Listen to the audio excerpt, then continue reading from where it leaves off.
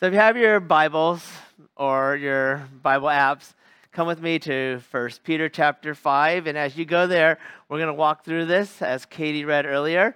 As you go there, let me give you a little bit of background since it's been a little while. We're talking about a first century church. In the first century church, Christians were persecuted. They faced much suffering. They faced much persecution. At any time, someone could be crucified. They could be fed to lions. They could be whipped, flogged, stoned for the faith in Jesus Christ. If you remember in 1 Peter chapter 1, Peter's ministering to Jewish believers that have been dispersed. They've been scattered from their home. They're under intense, severe persecution by Rome, by Nero, and the people of Rome, because if you remember, Nero's the emperor. He has this kind of mindset like, I want to build a lot of buildings. I want to look great, so I'm gonna set a fire to burn the current buildings, and with the mindset I'm gonna build my own buildings. And so, basically, Nero blamed the Christians for the burning of these buildings, even though he initiated the fires. But by blaming the Christians, it turned all the Roman citizens against all the Christians. And so the Roman citizens are going after the Christians for burning their home. And so they're under intense persecution in such a way that they're running for their lives, they're homeless, and a number of things are happening. So I'm going to take this situation, and sometimes I think we just throw things like crucified or stoned, and it's like, oh, that's just what happens in the Bible. There's actually, we don't hear about it in the news, but people are actually crucified even still today. It just happens in different parts of the world. You can go online, you can find, are people crucified today? You'll find out people are crucified even today. But I'm going to try to walk you in the perspective of someone who sees this on a first-hand level, a first century bystander, to kind of take it in and make it look, and not make it look, to see the reality of this. And I'm going to drop into Acts chapter 7. You don't need to read it, but you could go there. But Acts chapter 7 is a story where Stephen was stoned to death. And we're going to go and look at this as a bystander or outside perspective. We know the Romans rushed Stephen out of the city and they stoned him. Literally, one or two verses are used to describe this. But kind of take this in on a very personal perspective. You're not Stephen, but you're watching this. You see a group of what? People rushing Stephen. So just imagine a bunch of people. It doesn't say how many, but they rush him to the point what? Stephen is forced out of the city. And so you see all this go down. Like, you're not the kind of person, I'm just going to jump in the middle and kind of, hey, stop rushing Stephen, because what? You're fearful of getting stoned yourself. So you're just watching this go down. I mean, it kind of reminds me a little bit in a very tiny way. In junior high, we didn't stop people from fighting each other. We watched it because we thought it was a form of entertainment as junior high, they enact wrestling they see on TV and they do the same thing to each other. We just watch people fight. We don't actually stop the fight. I don't know. That's the kind of kid I was. I didn't stop people from fighting. I just thought, oh gosh, he got socked in the face. Oh gosh, he flipped him on the cement. I just watched. And so this person is not like your classmate. This is someone you know. Stephen is a friend of yours. Stephen may be your friend's relative, an uncle, or something like that. This is someone close to you. And so you see this go down, and you see stoning. I don't know what you think of when you think of stoning. Like, you think he's on the ground and they're rolling a big boulder and it's going to flatten him like a cartoon? No.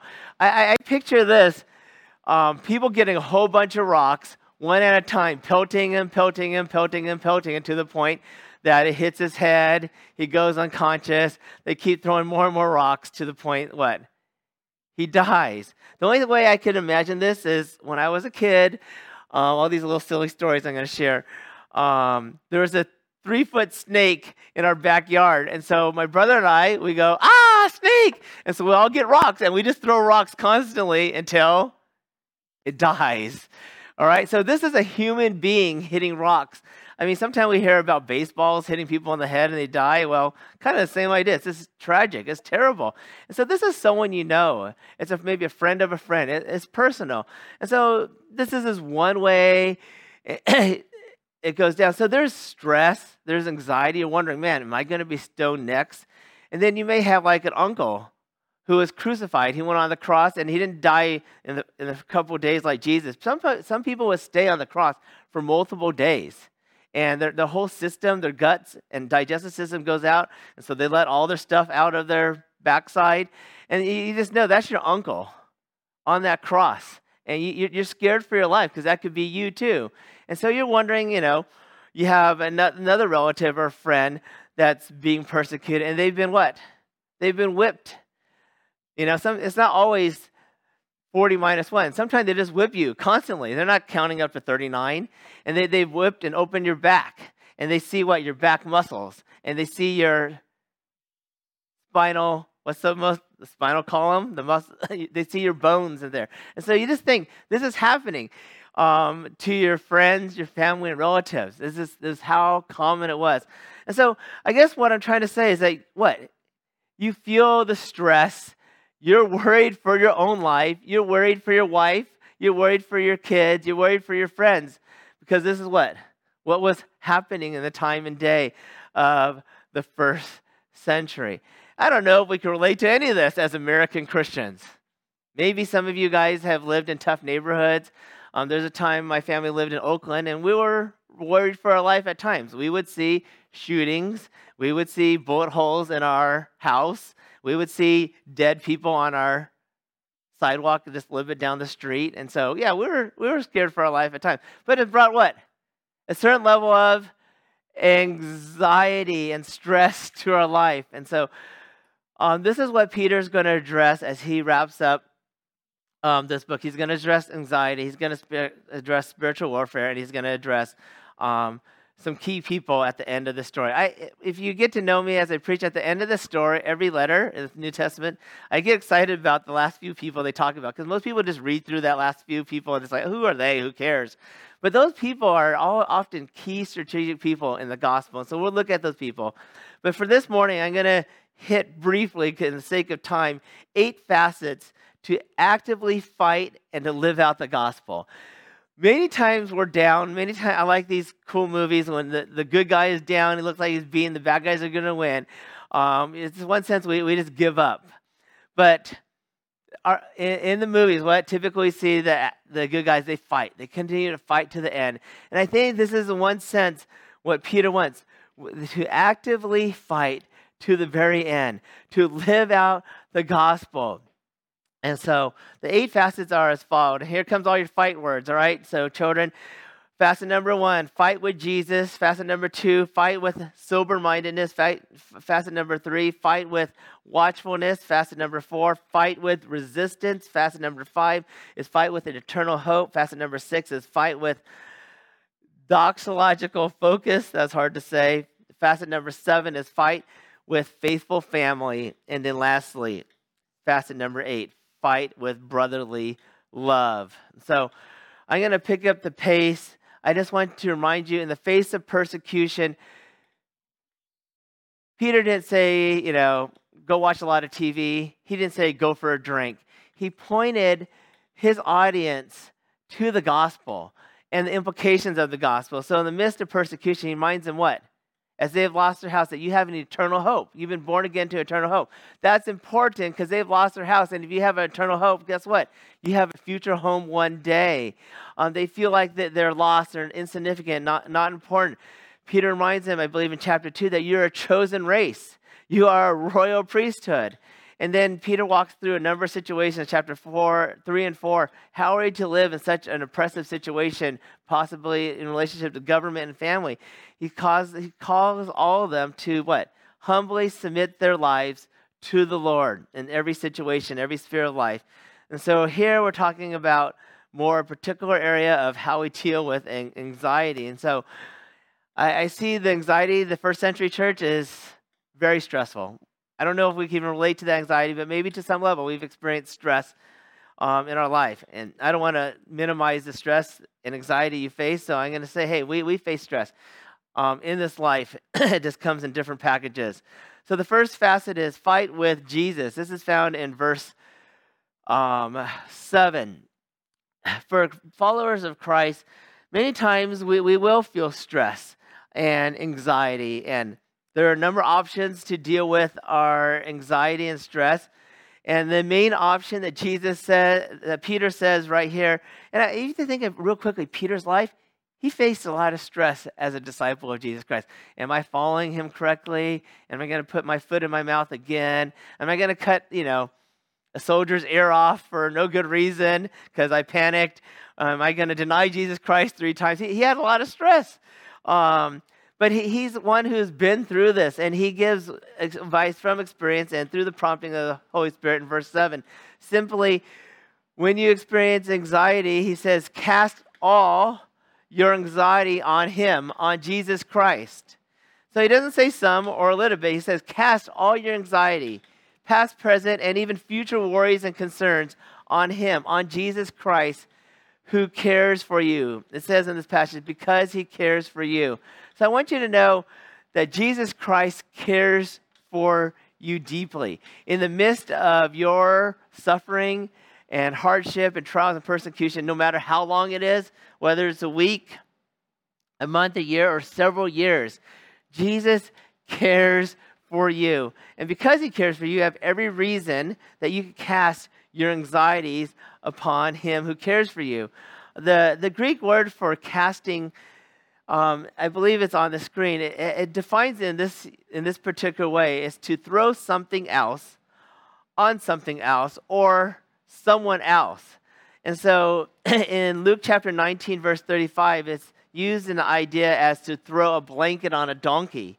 And so in our case, as believers, when we feel anxious and we're worried, you could do a couple things. A lot of times when we're anxious, a number of things can happen to us, and I can't even cover them all. When you're worried and anxious, you could be stressed and you could have more zits. You could be worried and anxious and you have bad digestion. You could be worried and anxious a lot. You get skin problems. You get rashes. When you're worried and anxious, sometimes what do? We take it out on people around us. You feel anxious and you just take it out on your husband because he's right there. Or you take it out on your sibling because he or she is right there. Because we're worried and anxious. And so sometimes we just put it out on other people. And the Lord, Peter's advice is very clear. It's not even advice. He's literally giving us a command. Cast your anxiety upon Jesus Christ who cares for us. And so all your worries, all your concerns, release them, pray, just give them to the Lord. And do it once and for all. Just give it to him. Entrust your worries and cares to a sovereign God who cares deeply for you. And so that's the first facet. The second facet is, and I call this fight with Jesus, because you can fight with yourself. You can run to a number of things, but fight with Jesus. Struggle with him. Trust him with your worries and concerns. Go to him. Facet number 2 is fight with sober-mindedness. When suffering is painful and it persists for a long time, and it can look in a different way, in a lot of different ways. I had chronic pain for a long time. My kids remember this. I had chronic back and neck pain. I was just in agony all the time. My doctor gave me codeine. Codeine is what? It's basically the same stuff you make crack out of, all right? And this codeine did nothing for me. I just felt the pain, and it just didn't work. And so I had persistent pain constantly. I literally just crawled into a ball. But if I were to talk about it, literally, there's times I just wanted to lash out and do something dumb and something impulsive to deal with the pain and discomfort I was feeling. And so in trials and tribulations, Peter's specific advice and command for his audience today is to be what? Sober-minded. He says to be sober-minded. In other words, we are to think biblically. When the heat is on, he basically is saying, all the more be free of external intoxicants or intoxications like drugs, like alcohol that would impair your mind. He's exhorting us to have the mind of Christ, to think biblically, to think spiritually when things are heated, when things are hard. It's easy to flip out and respond sinfully especially when your trials have persisted a long time. Facet number 3 is fight with watchfulness. Okay, fight with watchfulness. As Christians, I want you to know the day you turn your life to Jesus Christ, in one sense, prior to coming to Christ, you were dead in sin, but also you are a follower of the prince of the air in Ephesians chapter 2. In one sense, you're a follower of Satan. But once you gave your life to Jesus Christ, now Satan becomes what? Your enemy. And the Bible says basically we have 3 public enemies. Enemy number 1 is Satan and his demons. Enemy number 2 is the world system, this fallen system that's bent toward ungodliness. And enemy number 3 is our own flesh or our sin nature. Some people call this is our body, our flesh that has indwelt sin, that's bent towards being sinful. So you need to know we have these 3 enemies, and all 3 of these enemies exist to turn our attentions away from Jesus, to distract us, to not trust Jesus in a number of ways. And so Peter basically gives an imperative command to be watchful, to be aware of what Satan is doing, what this world is doing, and what our flesh is tempting us toward. And so he says to be watchful, to be alert, to be vigilant. And so what does this mean? Is to understand that there's evil forces going on constantly, and they're coming at you as Christians, directed at you. And so Peter basically saying to stay alert, to be and to own the posture of a soldier, to stay on guard, to be watchful at all times. Why? Because there's an adversary, the devil, who prowls around like a lion seeking to devour you. The Satan wants to function and act like a lion, and his goal is to devour you. And I just want to step back, and I think of Christians in this past 18 months. I definitely seen different types of Christians. A lot of them have stepped up, and their faith has deepened in prayer and in what they believe in God's word. But also, I think of Christians. I think some of them have been devoured big time. They're checking out on their faith. They stop trusting in Jesus. They don't go to church anymore. There's a devouring that's happening. And so, as Peter is describing this picture of what a lion is like, he uses a very solid picture that the devil is an adversary. We have an adversary that is against us. In the Greek, it speaks of a legal opponent.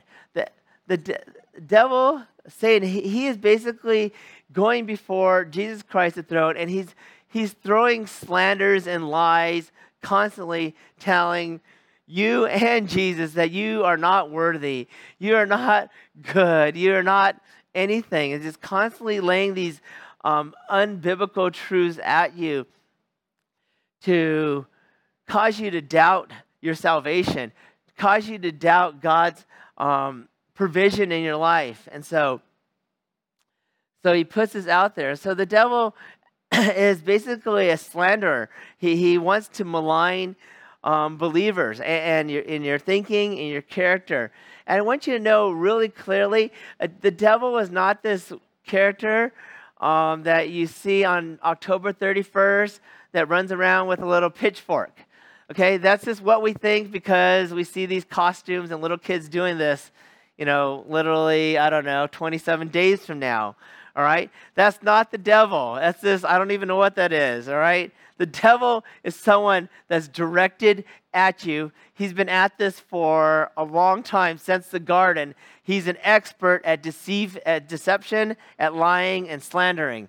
And so I want you to know we don't have, the enemy that you have is not just like, this is minor inconvenience. He's constantly going after your weaknesses, and he knows your weaknesses. And if you think about it, he knows your weakness. He'll tempt you in those areas over and over and over. And you might be giving into it, or that's an area of your life that you're constantly struggling with.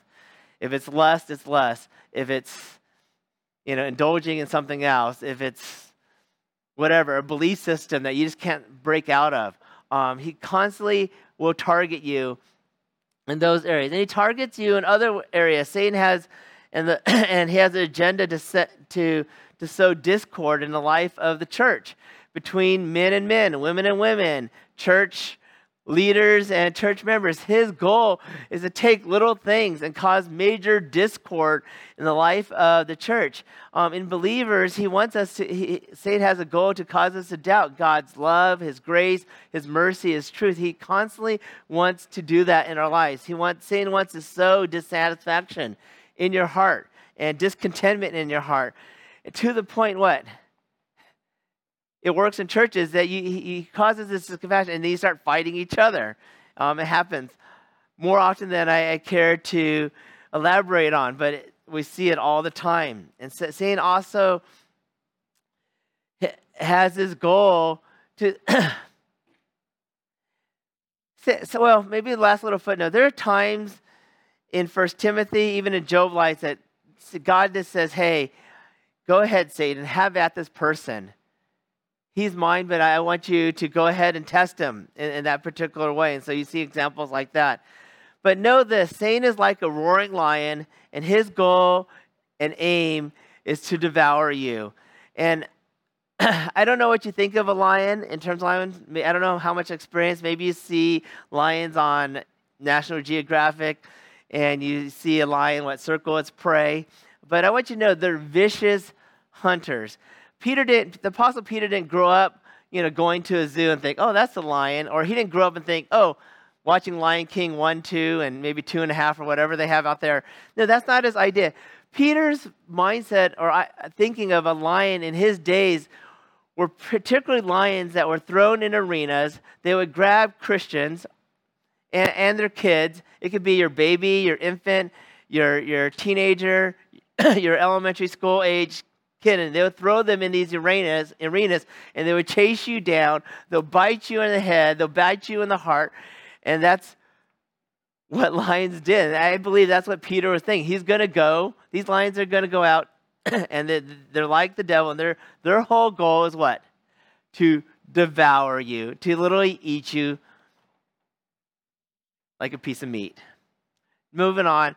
There's a couple areas. I won't touch in this long just for the sake of time, but in 1 Corinthians chapter 7, verse 5 to 17, chapter 7, verses 3 to 5, in the husband-wife intimacy relationship, this is an area in verse 5 that Satan may cause damage and destruction. And so you see in this passage, you could read it on your own, but for husband and wives, you could think about this. So that's 1 Corinthians 7, 3 through 5. Also, we also know the world is attacking us in 1 John chapter 2, verses 5 to 17. This is worth it because it applies to all of us. John says this, do not love the world or the things of the world. If anyone loves the world, the love of the Father is not in him. Pretty straightforward there. And all that is in the world, desires of the flesh and desires of the eye and the boastful pride of life, is not from the Father, but from the world. Verse 17, all the world is passing away along with its desires, but whoever does the will of God abides forever. So that's point number 3. We have an adversary, the devil, who wants to eat you like a piece of sandwich, a piece of meat. Facet number 4, fight with resistance. Verse 9. I constantly say we have to actively fight. Okay, if you go passive, you're dead. Okay, passive. And so the command here in verse 9, Peter says to resist him. Resist who? Resist the devil. And he says, resist him firm in your faith. Firm in what the scripture says. Firm in the gospel. This is why at this church that we plead with you to have a regular time in God's word, that you would be praying, that you would be in small groups, that you would be grounded in in the truth of God's word.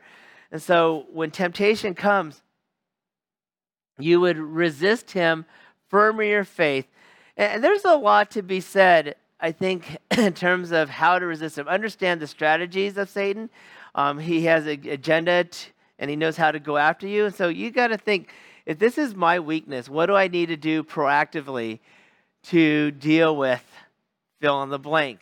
In our family, some of our proactiveness with our phones is that we block the inappropriate sites. And that's just one way we try to get proactive on that. And so you know your weaknesses. I encourage you to fortify them with truth that would also correspond to your area of weakness. So again, verse 9, resist him, resist the devil, firm in your faith, knowing that the same kinds of suffering are being experienced by your brotherhood throughout the world. What we are facing and what we're experiencing is common to man. Whether we're talking about this generation or generations past, Peter makes it really clear that what you're going through is common to man. And so he's giving sound advice for every generation to resist him, not give in to him. I want to give one verse here in 2 Peter chapter 10, verse 3 through 5. We see this kind of amplified a little broader.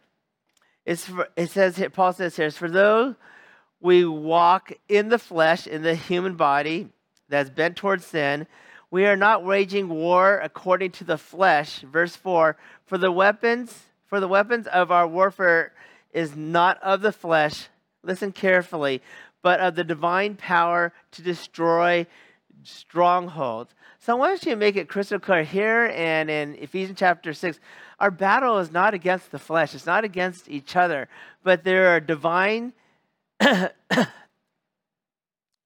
there's a divine power. God has given this power to destroy these strongholds. What are these strongholds? In verse 5, we destroy arguments, or in other translations in NASB it says speculations, and every lofty opinion raised against the knowledge of God. I want you to underscore and highlight this truth, that our role as believers is to destroy arguments and lofty opinions against the knowledge of God and take every thought captive to obedience, to obey Christ. Be ready to punish every disobedience when your obedience is complete. I want to focus here on this term, destroy arguments, or in the NASB I said speculations. I'm going to give you a quick definition. This morning, your leadership team, we met, and this is one area we focused on. As pastors, what's our role? We're not just here just to teach the word and shepherd, but we have a unique role to highlight particular area in our day and generation that are unique things our society and the world is attacking us. And so what are these speculations or arguments? John MacArthur defines it in this way. They are satanic ideologies. Some of us are raised up in satanic ideology, and that's our culture and upbringing. We got to identify these things and eliminate them. Ideas, theories, religious philosophies, and systems of thoughts that raise up against the knowledge of God. Every theory that's contrary to God's word, we need to call them out for what it is. Every idea or belief that's contrary to God's word, we need to call them out. And so we do, unapologetically. Going on in this definition, that is that our anti-biblical viewpoints that have people captive as if they are imprisoned in great fortresses. There are people are imprisoned in lies. They believe the lie, they don't know anything else. And the Word of God is to expose these things so that people could come out and see the light. Christians cannot match those ideas with human ingenuity, but only with biblical truth. Every thought captive to the obedience to Christ. Only when someone has the mind of Christ on a matter is he or she rescued from such ideas or such false believing. So, I want you to know, strategically, we're trying to go directly to some of the key areas of the Christian faith to strengthen your faith so that we can fight this good fight together. Hence the book of Ephesians. It is a big deal to understand everything in this book. Come January, I want to go through Genesis chapter 1, 2, and 3. These are foundational core doctrines that we gotta boil down to. Okay? In Genesis, the idea of evolution is it's not there. God made this world and everything in it. There's no room for evolution. And we'll get to that and we'll explain it in greater detail from a biblical perspective. And I'll try to bring some science into the mix too. So that's facet number 4. Resist. Fight with resistance. Number 5. Fight with the eternal hope. Guess what? As trials persist, as tribulation goes on, it's easy to lose hope. God, are you there? Are you going to help? Are you going to come through? And so we ask those questions. So did Habakkuk. And so does Peter. In First Peter chapter 5, verse 10, Peter says this, after you have suffered a little while. He's calling what they're experiencing a little while. We don't know how long it will be in the first century. We don't know how long we're going to suffer today. But he's saying it's a little while, whatever it is. It could be your whole lifetime. If you consider Job's life, it was like pretty much 99% of his life. But he says this in relationship to suffering. Peter is fascinating. He always points not just to the gospel, but to the future hope that we have. And he says this, the God of all grace, who has called you to his eternal glory in Christ, will himself restore, confirm, and strengthen and establish you. Basically, Peter is saying, hey, as you're going through all this, understand God of all grace, I believe past, present, and future. We do believe in the doctrine of election because it's in the scripture. We do believe that God is working in your life now. And we do believe that one day he will call you home. If there's no sense that God will call you home and there's no hope, man, just give up, throw in the towel, forget this Christian life, give in to sin, right? But eat, drink, and be merry. But because God is working in the past, present, and future, we have every reason to fight the good fight. We have every reason to press on. Because what? We have hope in every divine resource to fight the good fight here. And the cool thing, Peter gives us 4 words to talk about what he's doing here and now. We call this sanctification. It's this process of giving you sanctifying grace in the here and now as you struggle with whatever you're facing with. He wants to restore you. He wants to perfect you. He wants to mature you, to take your brokenness and make you more whole in Christ. He wants to confirm, to help you, to set you fast. He wants to strengthen you, to make you sturdy. He wants to establish you, to lay a foundation in you. These are important things. When the wind blows and the storms come, are you going to be established in Christ? You'll know, because if you're not, you're going to be rocked to and fro. And some people will be what? Rocked so back and forth that they just crumble. And they're on the sidelines, or they're not walking with the Lord anymore. They're not in fellowship anymore. And so that's number 5. Number 6, fight with doxological focus. So as Peter's laying out this, he's been giving command after command after command. And now he says, I'm done with my commands. And he takes a deep breath in a sense, and he goes to verse 11. And Peter says, to him, to Jesus Christ, be the dominion forever and ever. Amen. And so this is a little short doxology. And Peter's attention for himself and for his audience and for us today is to remind us that of what? God, the Lord God, has dominion and rule over all. What we're facing today, what they faced back then, and what we might face in the future, the Lord is Lord over all. Your sickness, your trials, the pandemics, racial tension, politics, and who the president is today, who the governor of California may be, all these different things. Whether you have a leader in your country that's a dictator, he is Lord of all. He is the Lord. And so the idea of dominion in the Greek speaks of signifies the Lord's strength to rule and reign over the entire universe. And so, as Peter isn't giving a command here, but he wants us what? To trust in the Lord. He points us to the one that is worthy to be trusted, to run to look to follow after, to resist, in one sense, to resist the devil and find our hope in God himself in any trial and temptation we might find. Facet number 7, we have a couple more. Facet number 7 is fight with family, faithful family. I love this one. In 1 Peter chapter 5, verse 12, Peter says, by Silvanus, a faithful brother as I regard, I have written briefly to you, exhorting and declaring that this is the true grace of God. Stand firm in it. So we know who Silvanus is. He also goes by a shorter name of Silas. Silas traveled with Paul in his ministries in many places. He is also known as a prophet in Acts 15. He was considered a Roman citizen in Acts 16. We also understand that he apparently was one who wrote down Peter's words, and also he delivered this letter. But the thing that stands out to me the most in this season of persecution, that Peter regards Silvanus as what? A faithful friend who stuck with him. He was a model of fidelity to the gospel. He didn't check out. He didn't abandon the gospel when things got hard. He didn't run away. He remained what? A faithful friend in the trenches.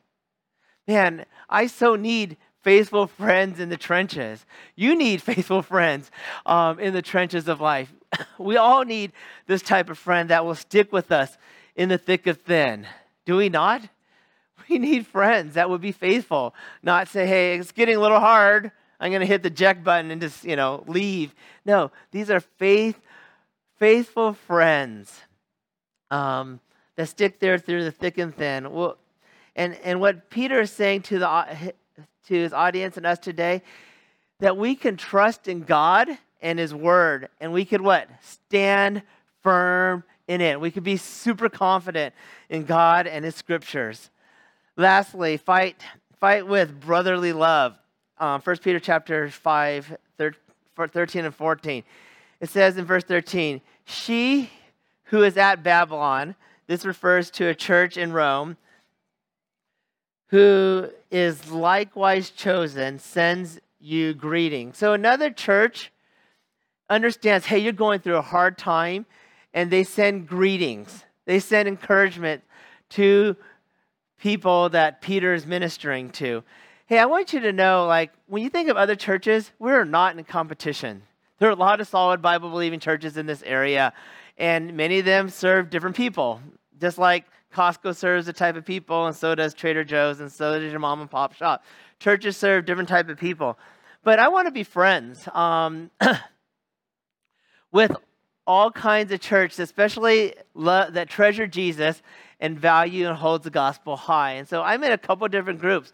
In the Southern Baptist world, I relate to a lot of different people. I'm a part of Carolina Movement. I want you to know these people. We try to bring them in, and I want to do more of this. But we actively support each other financially, through prayer, through counsel. Pastors go through a hard time. We try to support each other in the trenches.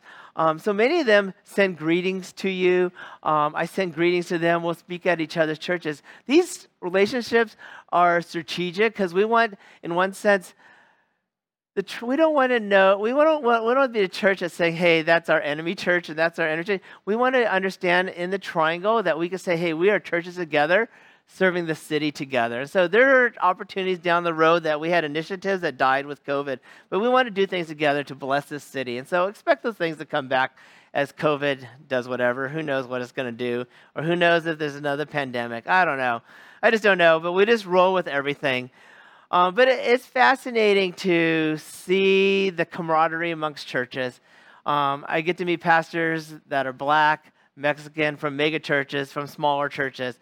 And even a guy just randomly came up to me and said, my pastor prayed for your son at church. I'm like, wow, I didn't even know you're praying for my son at church. But I'm thankful for that. And then last little ditty here, two little ditties. Peter refers to Mark, and he refers to him as his son, not his biological son, but a spiritual son. And he also sends greetings to this church. And this is Mark, John Mark, who had a sharp disagreement with who? Paul, and they went two different ways. We see that Mark is restored, he's made useful, and for Peter, this is his spiritual son, and he commends him too. And then lastly, in verse 14, we see that they greet one another with a kiss of love. Okay? In that culture, particularly men to men and women to women, appropriately gave a kiss of love to cheek to cheek. This is not French kissing. This is not lip kissing, all right? This is an appropriate cultural kiss. The equivalent today could be a kiss in some churches that express affection that way, but today would be a hug, a handshake, a warm embrace, that kind of thing. But I want you to see that they had an affection for each other, and they expressed it on a physical, I'll say, appropriate level. And so there's a place for that in the life of the church.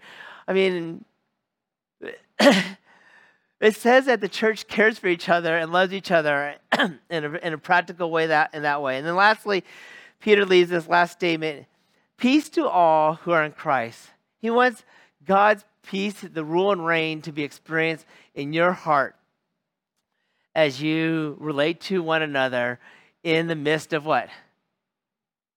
The suffering and the trials you may face. He wants the church to come together to have this amazing affection for each other and peace. I'm going to give you 3 applications, and we're not going to have discussion, but we'll close in music. Rooted Church, I want you to see over and over how important these truths are, how important it is to be rooted in the gospel, to understand that we're in an all-out war daily. And there's this lion that wants to what? Eat you up and devour you. And so, my friends, let's walk together. Let's be in these trenches together, and let's fight the good fight together. Next week, we get to do something special. We're going to celebrate God's kindness and graciousness to Rooted Church and celebrate our 2nd anniversary of Rooted Church. And there's a number of things that are happening. Kelsey's last day is here as an intern. She's been laboring faithfully amongst us. She's going to bless us, and we're going to bless her. Lord willing, we're going to present Daniel as a new intern here.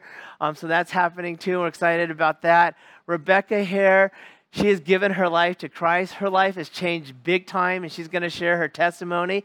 And so we're going to celebrate that. We're going to eat. We're going to pig out. I encourage you to invite friends as we celebrate together next week. I have a friend of mine I knew back in seminary. He planted a church 20 years ago. He's going to share a little bit. So he's going to do an 8-minute sermon. I'm going to do an 8-minute sermon. So a lot of little things next week, but a lot of fun.